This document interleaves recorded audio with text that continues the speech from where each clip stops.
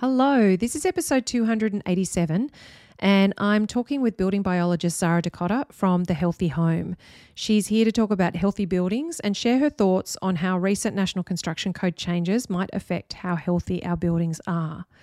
Australian homes have often been described as glorified tents, with construction techniques changing very little over decades. Our climate is considered mild when compared to other parts of the world that experience extreme heat or cold. And consequently, you can find that many homes built in Australia are built without the climate in mind. And then, as we've had rising energy efficiency standards demanding increased air tightness and insulation, it actually is a cocktail that poses a risky issue in the health of our buildings and the health of those of us living in them. Now, we haven't heard much about it in Australia. I have mentioned it a couple of times on the podcast that you've been listening to, but this increased air tightness and a more is better approach to insulation when it's used without a whole of home approach has actually resulted in a rising number of mould problems and structural moisture damage to homes in the UK, US, Europe, and of course New Zealand as well. It's coined leaky building syndrome, and a lot has actually had to be done in those locations to improve the building regulations. The question is now, will Australia actually learn fast enough from the mistakes in these other locations and be able to avoid the issues that have been experienced elsewhere? In my conversation with Zara, which is across this and the next episode, we talk more about this, about your home's health and what to know about its construction and design to ensure that you don't create a hazardous environment for yourself. And Zara will also share her insights into the National Construction Code updates and what to consider for great outcomes in your project. Whether you're renovating or building new, this information is going to be super helpful for you. Now remember, if you'd like to grab a full transcript of this episode, plus information on the resources that we discussed, you can do all of that by heading to www.undercoverarchitect.com/287. That's the numbers 287. Now, let's dive in. I begin by acknowledging the traditional owners of country throughout Australia, and I recognise the continuing connection to lands, waters, skies and communities. I pay my respect to Aboriginal and Torres Strait Islander cultures and to elders both past and present. If we haven't met before, I'm Amelia Lee. Based in northern New South Wales, Australia, I'm a wife, mum and architect, and I've worked in the architectural industry for over 27 years now. Having worked on over 250 projects, mainly residential family homes, as well as significantly renovating 3 homes of my own with my hubby, whilst our 3 kids were babies, toddlers and even older, I have a personal and professional understanding of the joy, challenges, stresses and excitement of making your family home a reality. In mid-2014, I started Undercover Architect, and it's an online business to help and teach homeowners like you how to get it right when designing, building and renovating your family home. Undercover Architect is all about giving you access to the industry knowledge and insights you need to avoid the mistakes and dramas that can cost you thousands, tens of thousands and even hundreds of thousands of dollars. And it's about levelling the playing field so that the world of renovating and building doesn't seem so mysterious and you can be the active driver in your project, navigating it with know-how and confidence. Undercover Architect helps and teaches homeowners through this podcast, the website, and our online courses and programs, including my flagship program, Home Method. I truly believe that when you know the questions to ask, the steps to take, and the best way to create a home that works, feels great, and that you feel great in, you can enjoy the process of building and renovating, as well as the home that you move into at the end of this ambitious journey. Consider Undercover Architect your secret ally, whoever you're working with and whatever your location, your budget, or your dreams. Grab access to my free online workshop, Your Project Plan, and learn super helpful information to save time, money and stress in your reno or new build. You can find it at undercoverarchitect.com/project plan. That's PROJECTPLAN. Now, let's get on to the episode.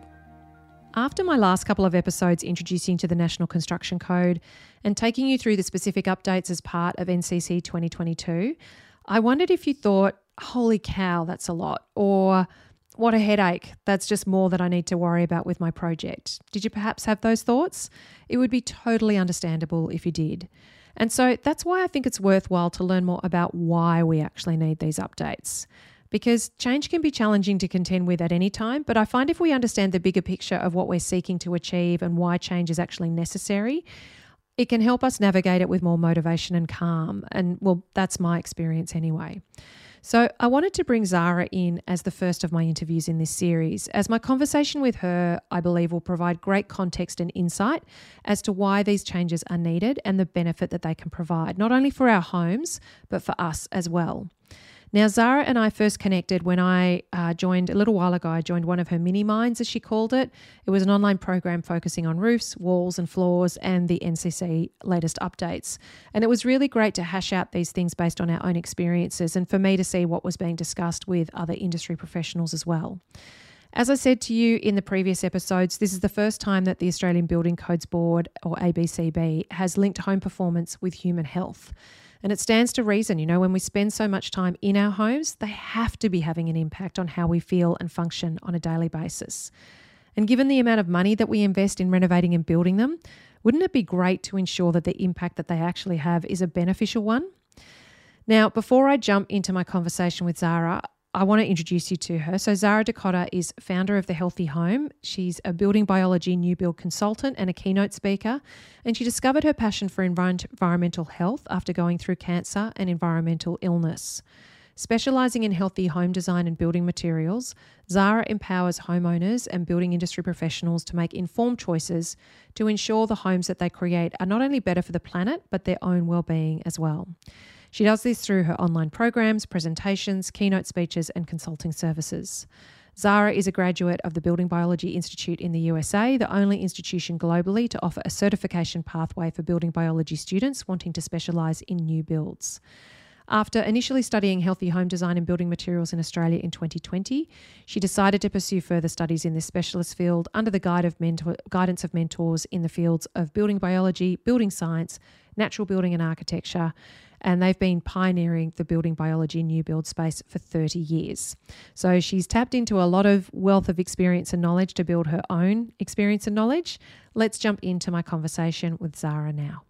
Well, Zara, I'm really excited to have you here on the Undercover Architect podcast.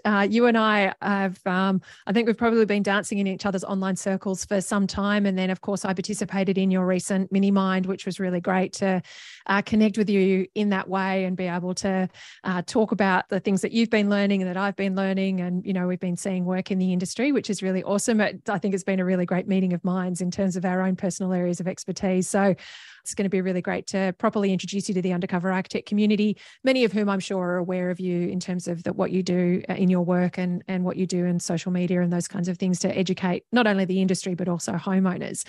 So thank you so much for being here. And I want to just jump straight into asking you firstly about, for those who haven't heard about building biology or understand what's involved in the study of it. And also, I know that your special interest is in building biology around new homes, how you kind of got drawn to building biology, a bit more about what it is, and also, what you've done in terms of furthering your studies overseas and why you made that choice. Yeah, for sure. And first of all, thank you so much for having me. I've been admiring your work for a long time, and I loved our chats in the mini minds. I'm very, very excited about this chat. So in terms of what building biology is, first of all, it literally means building for life. It's derived from the German words Baubiologie, and it was founded in Germany in the 1970s. And after World War II, there was the need to build a lot of homes really quickly, and the move to synthetic building materials and untried, untested methods of construction. And there was a group of professionals that noticed with that came a significant decline in the health of the population. So building biology was founded by Anton Schneider, PhD, and an electrobiologist called Alfred Hornig. And it really is the study of the relationship between the built environment and the health of the human and our surrounding environment. And the goal is for each of these three things to be in harmony. And it really is unique in its focus on the health of the human. So looking at the way a home is designed, looking at surrounding health hazards, the health impacts of building materials, lighting, water filtration, electromagnetic radiation. It goes really, really deep. And in terms of how I came across it, it was pure stroke of luck. It was 8 years ago. It was 2015. I had just been through my second cancer diagnosis in 2 years. I had breast cancer at age 29 and a melanoma diagnosis at age 31. And I was incredibly lucky in that neither of those cancers had spread. But a few things happened within the months following that second diagnosis. The first was the loss of a really close lifelong friend to breast cancer, which had both our experiences had me asking a lot of questions. And I also had about, I hadn't had to go through chemo. I'd only had to go through radiation.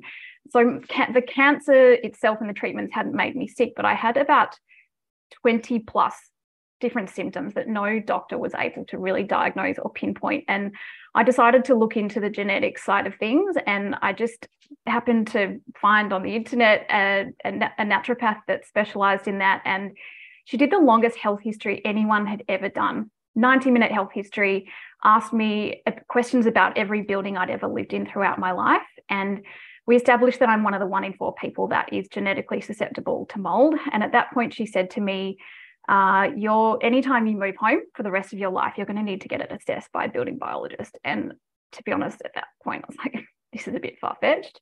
But I did what she said, and I had my home assessed. And he found that I had slightly elevated levels of mold in the home that I owned, that I was living in Melbourne. But he thought that EMFs were actually the bigger concern for me at that point. But that home wasn't going to be the best for me long term, and I'd be better off living in a warmer climate. So that planted the seed to go and live somewhere warmer than Melbourne. And I spent the subsequent 4 years moving from one Airbnb and rental to the next between Melbourne and Sydney, back and forth, and just couldn't find a building that wasn't water damaged that was going to be a suitable environment for me to be able to heal. So I eventually moved to the Northern Rivers of New South Wales and spent 6 weeks trying to find somewhere to live within 20 minutes of Byron hinterland, and all the places I was, pretty certain had poor ventilation, poor lighting, were going to have mold problems. So I ended up going further afield to Kingscliff because there was a home that had just finished being built. So when I moved in, it was 3 weeks after the builders had handed over the keys. And I thought this was going to be key to getting over mold illness. And I woke up after the first night and I had my eyes were stinging so badly, I had to get out of my house to let it ventilate. I had rash, bouts of nausea for the first few months. So at this point, I really decided I wanted to learn about the materials that were in my home and the impact they were having, and learn about healthy home design and materials so that I can one day build my own healthy home and play my part in the movement for change in the meantime. So I started my studies focusing on home design and building materials here in Australia, and learnt some really valuable information and skills, research skills, and was absolutely staggered. I literally was at this desk for about 3 weeks because I had to assess every single material used to build my home. I had to research and reference the known health and environmental impacts of every ingredient in every material. And I was staggered by the mountains of evidence that existed. And I knew that I really wanted to continue down this path because I also, in sharing my own story, I had so many people reaching out to me with their own stories of mold illness and problems that are really difficult to fix, that, without ripping out walls and, tearing buildings down. And I didn't want to do mold testing or EMF testing because I didn't want to go into homes and put myself at risk. And I knew I really wanted to be part of a longer term solution. So that's what led me to study in the US through the Building Biology Institute. And there I had the opportunity to be mentored by 2 incredible humans, Paula Baker-Laporte, who is an architect and building biologist. She's been designing and built homes for environmentally sensitive people for 30 years, and Stephen Collette, who's in Canada. And he is not only a building biologist, but also he's got expertise in building science. He's a straw bale builder and energy efficiency assessor. So I really got the opportunity to be mentored by people that had not just the building biology expertise, but, the design and build side of things as well. And the thing that really I hadn't cottoned onto when I was in Australia was the importance of building science as well in creating a healthier home environment. Building physics was a compulsory subject, and that really opened to my eyes to the importance of things like air tightness in the building envelope and some of the changes that are being made to the National Construction Code in Australia this year. Yeah, fantastic. Thank you for that run through. It's really interesting to hear. I think I think that was my experience too, as I started to dive more into learning about how they build and construct and renovate in or remodel in America, and pursued my own studies of the American industry. They're very different to Australia in that they don't rely on the cladding as the waterproof lining on the home. The waterproofing actually happens behind the cladding, and they're also dealing with snow and things like that in a lot of climates. And so how water and vapor and temperature impacts the building envelope is a lot more, I suppose, immediate to them than it's ever been to us here in Australia. And yet we're dealing with all the same issues that they are. We just handle them in a different way. And we also, I think, I left school in 91 and went straight into architecture. So I've been doing this for a long time. And I remember the climate always being described as something quite gentle in Australia compared to what happens in the States and in the Northern Hemisphere. But obviously what we're seeing, over the last decade in particular, that our climate's not so gentle.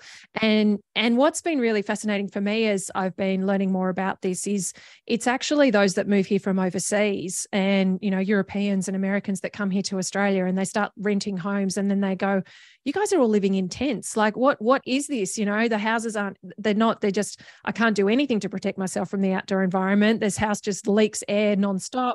I'm pumping air conditioning into it and it's just dissipating outside. And they started to question the caliber of homes that we've been building here for years. And then also, of course, I think a lot of original housing in Australia was obviously informed by an English kind of construction methodology and an English climate that wasn't necessarily suited here. We didn't take cues from how Indigenous people built their homes. We took cues from how colonial people built their homes. And so it's really interesting to see it all. I feel like it's all coming to a head, and we've got this really exciting opportunity to avoid some of the things that have happened like in Canada and New Zealand with the leaky building syndrome. I know there's lots in the industry that think that we're going to hit that anyway in Australia, and that's going to be the turning point. I've got a lot of hope and ambition for the industry that we're actually catching up with this faster and we're learning about this faster. So we'll hopefully avoid it being a really dramatic problem in a lot of industry sectors. I think that there might be some parts of the industry where it will just need to come to that to turn things around, but it's really fascinating. So I'm really excited to sort of be hearing more about your knowledge in this podcast episode. But before we dive into that, I wanted to ask, do you find that the people that seek you out, are they people that have had chronic health conditions, or perhaps they've gone through some life-changing health issue like you did, and they've started to question those things around them, and so they're looking for extra help when they're building or renovating? Or do you feel like this is now starting to inform how a lot of people are doing things preemptively, and so they're thinking, oh yeah, building biologist is who I need on my team? The demographic of the people to come to me has completely shifted over the last year or so, which has been really exciting to witness. So initially, people who've been through mold illness, I've had quite a few clients who've been through mold illness, or they've had other health challenges that have led them to question the links between our environment and our health, maybe fertility challenges or a child with health challenges or allergies. But there's also been a number of people that are just doing it proactively. But also my customer base has really evolved from being predominantly women who are embarking on renovations or builds to now predominantly builders that know that this is really important. They need to know in order to improve the quality and the health outcomes for their clients. I love that. I actually really love that that's happening, because that means to me that, the work that I do obviously with builders in Live Life Build, I know that they're becoming much more aware of the risk that they wear with homes and how those homes are impacting the occupants. And so it's fantastic that they're proactively seeking you out. So that's brilliant. Yeah. Honestly, it's the greatest joy to witness. And yes, they're obviously doing it because, there's a level of responsibility and requirements as part of the changes, but the conversations that happen and just how much they care and how much thought they're putting into, how they can implement this information to improve the outcomes for their clients. How awesome. So my next question was to ask you how receptive you're finding industry is to the knowledge that you share, and generally that the home does have an impact to be able to help or harm somebody's health that is living in that home. Do you see that receptiveness to that information is still very niche, or do you feel like it's starting to penetrate sort of more mainstream and how perhaps in the industry here we might compare to, say, what your networks are doing overseas and their receptiveness to it? I think that I probably have a skewed view of the industry because the majority of the people I deal with are the people that are open to the information that I'm sharing. But I've definitely noticed a huge shift this year. I have to actually credit the Australian Institute of Architects. I did 2 presentations for their members this year. They were among the highest attendance levels for their webinars ever. Oh, wow. The level of engagement, the questions, the comments. To be honest, I was quite apprehensive with about how some of my information was going to be received, and I was blown away by the level of receptiveness and engagement. But I am aware that this is only a very small percentage of the industry. And then in terms of regulatory bodies, there's definitely, I've had mixed experiences there. There are some that are definitely not open to this idea yet. And then overseas, I put the feelers out to a network of women in building biology in the US and Europe. And it's definitely very similar. That, like, the awareness around health and our homes is very, very small. It's very niche. I watched the recording of your lean-in session, which is actually available for anyone to watch on the Australian Institute of Architects website and their YouTube channel. And I'll pop it in the resources for this episode, actually, because it was great to sort of see. I was really keen to see what kinds of questions architects were asking you at the end. And I could see too that there was also a little bit of opposition to it. I know that when I see people first learn about this, there can be a certain amount of guilt of it's that whole thing of, like, when you know better, you do better, but you've got to deal with the mindset concern of, hang on, how long have I been not knowing and not doing well enough? And what does that mean? If I acknowledge now, I think this is what a lot of industry professionals deal with. If I acknowledge now that I know better and I'm going to change, what's going to happen to all those previous projects and my accountability to those previous projects when I didn't know what I needed to know? And so some people's reaction to that is, I'm just not going to learn, because if I don't know, then I can keep doing what I've been doing. So I love that you brought this up, because actually there's a builder that said to me on a call last week, he said he was really triggered by some information I shared in our chat group that day. But to his credit, the acknowledgement, I'm feeling triggered because this challenges my belief, my long-held belief about this, but actually got straight on the phone to his supplier, asked for more information. So yeah, what he chose to do with the information that challenged his belief, I was really impressed by, because it is very easy to just go, this is too hard, and just turn a blind eye. Yeah, most definitely.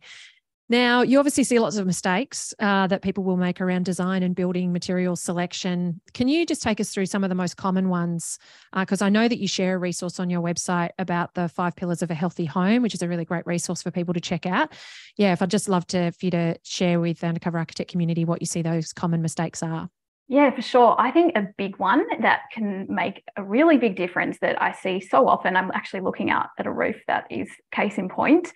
Flat roofs with no eaves are more susceptible to condensation and mold related problems. Eaves play a really important role in protecting the exterior materials from moisture and diverting water away from the home and away from the foundations. I've seen a mold assessment report. There's a wall on the south side that didn't have eaves, had mold in the bricks, and the rain was seeping into the concrete slab into the home, contributing to elevated airborne mold levels within the home. Other ones, in terms of material choices, I think, and this is where I think builders are finding it challenging to get clients across the line in terms of making the better choices, is, and this isn't necessarily with clients that I've served, residential clients, but yeah, from the building industry professional perspective, is, spending lots of money on tiles and bench tops, things that aren't going to make much of a difference to how the building's going to conform, but not wanting to invest money in good quality insulation. Like, obviously, if you're not going to see the materials that are inside your wall system, then why spend more money on it? But I actually think that that's one of the most important choices that you can make, that's going to not only support thermal comfort, energy efficiency, reduced energy bills, but also your health, the structural integrity, the longevity of your home, the value of your asset. I think it's one of the biggest choices that you can make. Fantastic. Yeah, I think that those are I do see people really struggle with the stuff that gets hidden and investing in it in the best possible way. It also can feel quite confusing. Like I see a lot of my home method members dive into the kind of the conversation of insulation and wall wraps and things like that. And it's why I'm really excited about this season, because I know that this is going to help them sort of navigate a lot of that. And it's also really exciting to see the changes being made to the National Construction Code to legitimise some of those selections and regulate them a little bit more effectively as well.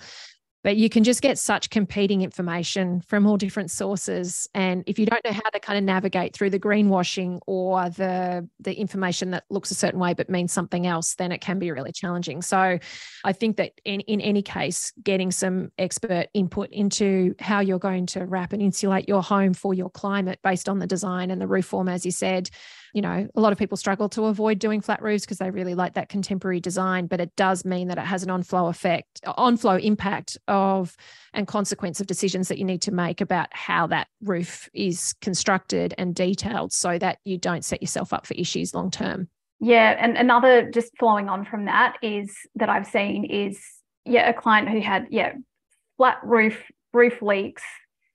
The windows and doors hadn't been sealed properly, so there was water coming into the home, but also the ducted aircon system in the flat roof, it couldn't be accessed to be cleaned or maintained. So then that was blowing mold spores around the house. The whole house was declared unlivable. This is a less than 10-year-old house that they had to move out of. So things like that can make a massive difference. Flat window sills collecting water, garden beds up against the home, resulting in moisture seeping into the home. Yeah, no, that's a really good tips.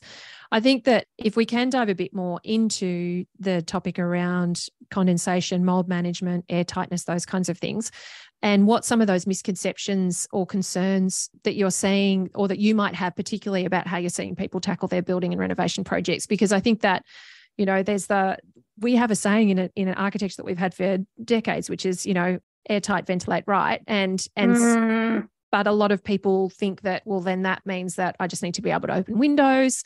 There's this whole thing about needing your house to breathe. All of this kind of stuff is a big kind of concept in how people think about their homes. What are this is something that you dive into a lot, obviously from your own personal experience of mold illness and helping homeowners navigate this in their own homes. Can you just, let's dive into it a bit. Yeah, so I think what people that are embarking on renovations and build need to be aware of is that mold can be and is a problem in new builds. There was a scoping study into condensation in residential builds that was carried out by the University of Tasmania in 2015 that found mold to be a problem in 40% of new buildings in all climate zones in Australia. And I think a big area that is lacking awareness that needs a lot more focus is construction stage practices to reduce mold risk. So I suspect that the flooring in my own home was laid before the concrete slab was fully cured. So then you're getting moisture trapped beneath your flooring, timber framing and concrete slabs being exposed to months of rain, wall cavities being sealed when the timber's still got a high moisture content or is potentially already contaminated with mold. So moisture is being sealing trapped into the wall system. There's actually a story in the scoping study, which I actually think every homeowner and builder should be across the findings of that study. But there's a story of a family that had mold problems and had to move out of their home 4 months after it was built. And this home was built to code. And they had to take the roof off. The insulation was sodden. There wasn't a vapor permeable membrane used. So they had to pay about, I think it was $40,000 in remediation costs. On top of that, they had to move out and pay to rent another home. The doctors told them to move out because everyone in the family developed allergies. The marriage subsequently ended because of all the stress and financial pressure. So mold in new builds can be a significant problem if the right strategies aren't implemented in the design, material choices, and the construction stage. Yeah, and I think it's, that 1 in 4 people being impacted by it, I find that the 1 in 4, they're actually the canary in the coal mine. Oh, yeah. I've had Alex Stewart on the podcast, and she's a dear friend of mine, and we've talked about this a lot, that just because the 1 in 4 person is impacted by it doesn't mean that it's not having some detrimental effect somewhere on the other 3 out of 4 as well. And it's just not showing up as really dramatic symptoms as it does in that 1 in 4 of the population. So, and I think that the more that we build airtight homes, which we've been doing over the past, several years, we've been getting much better at airtight construction. But that needs to be coupled with strategies about how does your building manager manage moisture when the building is closed up? How do you control the movement of water vapor, through the building envelope? And when we each produce, I think it's 3 to 4 litres of water a day just in our everyday, kind of breathing and those kinds of things. You can have the best exhausted bathroom, you can have a range hood in your kitchen, all that kind of stuff, but you are still going to be producing vapor on a daily basis, even in the driest of climates. So how do you detail your building envelope to ensure that it's going to enable that water vapor to move through, be drained to somewhere that isn't going to be problematic?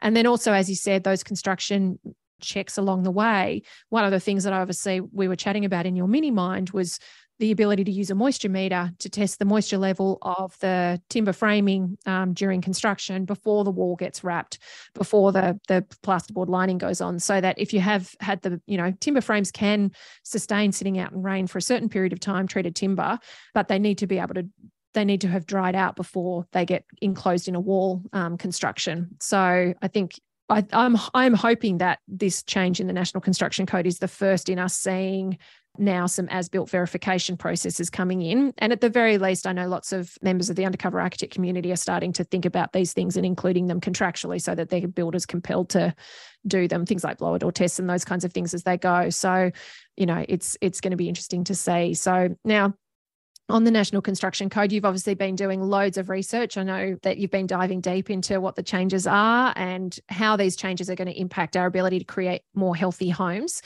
Can you take us through some of the things that excite you about the changes and, what you've been sharing with the industry professionals that you've been teaching? Yeah, for sure. I have to say that I was bowled over when I saw the scale of the changes. It actually took a few weeks for it to sink in. And when it did, I actually felt quite emotional. Because when I first made the realization that, I was sick because of my home, I was cast in the loony bin. I had 3 medical specialists at the top of their field that said, the health practitioner that told me that I was potentially sick because of mold was scaremongering. They didn't want me to get lost with the mold crowd, the very crowd that I needed the help from to help me get better. On a personal level, and for everyone who's been through this, is the fact that mold in the built environment contributes to health issues has been acknowledged in our National Construction Code is massive. It means that our voices have been heard and our experiences were real and valid. There was a point in time where I dreamed of living in a tent in the desert so I could get better, and I know that there are Australians who have had to go and live in tents to get better. So this is massive. And in terms of, what it means on a broader level, it's ultimately going to improve the standard of housing in Australia. It's going to improve the value of, homes that are built like this. It's going to improve the value, the longevity of their homes. It's also going to reduce the environmental impact of new builds, because I did some maths on this last year, and last year it was estimated that there was going to be 133,000 homes built in Australia. If 40% of them have to be renovated or knocked down and rebuilt in the next 10 years, that's around 55,000 homes. And the environmental impact of that is about 5.7 tonnes of carbon emissions. And then you think that 1 million tonnes of plasterboard is produced every year in Australia. The environmental cost of 40% of homes having mold problems and having to be knocked down and rebuilt is just creating a huge environmental disaster. So there's so many things to be excited about in terms of these changes and what they mean. And that's it for part 1 of my conversation with Zara. So in the next episode, you'll hear part 2 of my conversation, and we'll kick off with the part 2 of her answer to that last question as well. So it was a good kind of opportunity to split it and put it into the next episode. So make sure you check that out. Tuning in for the next episode, you'll hear Zara and I go into more detail about things that you can do in your project and your future home, whether you're building or renovating, that will support your health and well-being, and then the type of help and information that you can access to do it well. I've got a few reminders for you before I finish up. Firstly, if you'd like a transcript of this episode, you can get a free download of it by heading to undercoverarchitect.com/287. We've also popped loads of extra links and resources there for you as well, so make sure you check that out. If you're a like-minded industry professional that's located anywhere, not just Aussie-based, this is not just for Aussie-based professionals, but anyone, anywhere. If you help homeowners renovate or build their homes, whatever kind of way you do that, and you'd like to work more closely with Undercover Architect community members, I'd love you to check out the UA Army. It's free to join, and you can find out more by heading to undercoverarchitect.com/army.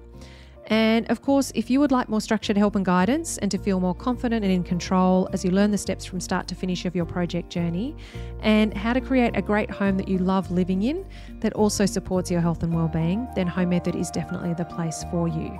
You'll join a community of amazing and super informed homeowners on a similar journey to you, and it's where you can access my personalised support and guidance in your project as well. You can find out more about Home Method by heading to homemethod.com.au or to the Undercover Architect website and hit Home Method on the menu there. As always, thank you for tuning in and for letting me be your secret ally. Until next time, bye. Just a reminder, all content on this podcast is provided by Undercover Architect for reference purposes and as general guidance. It does not take into account specific circumstances and should not be relied on in that way. You should seek independent verification or advice before relying on this content in any circumstances, including but not limited to circumstances where loss and damage may result. The views and opinions of any guests on the podcast are solely their own and may not reflect the views of Undercover Architect. Undercover Architect endeavours to publish content that is accurate at the time it is published, but does not accept responsibility for content that may or has become inaccurate over time.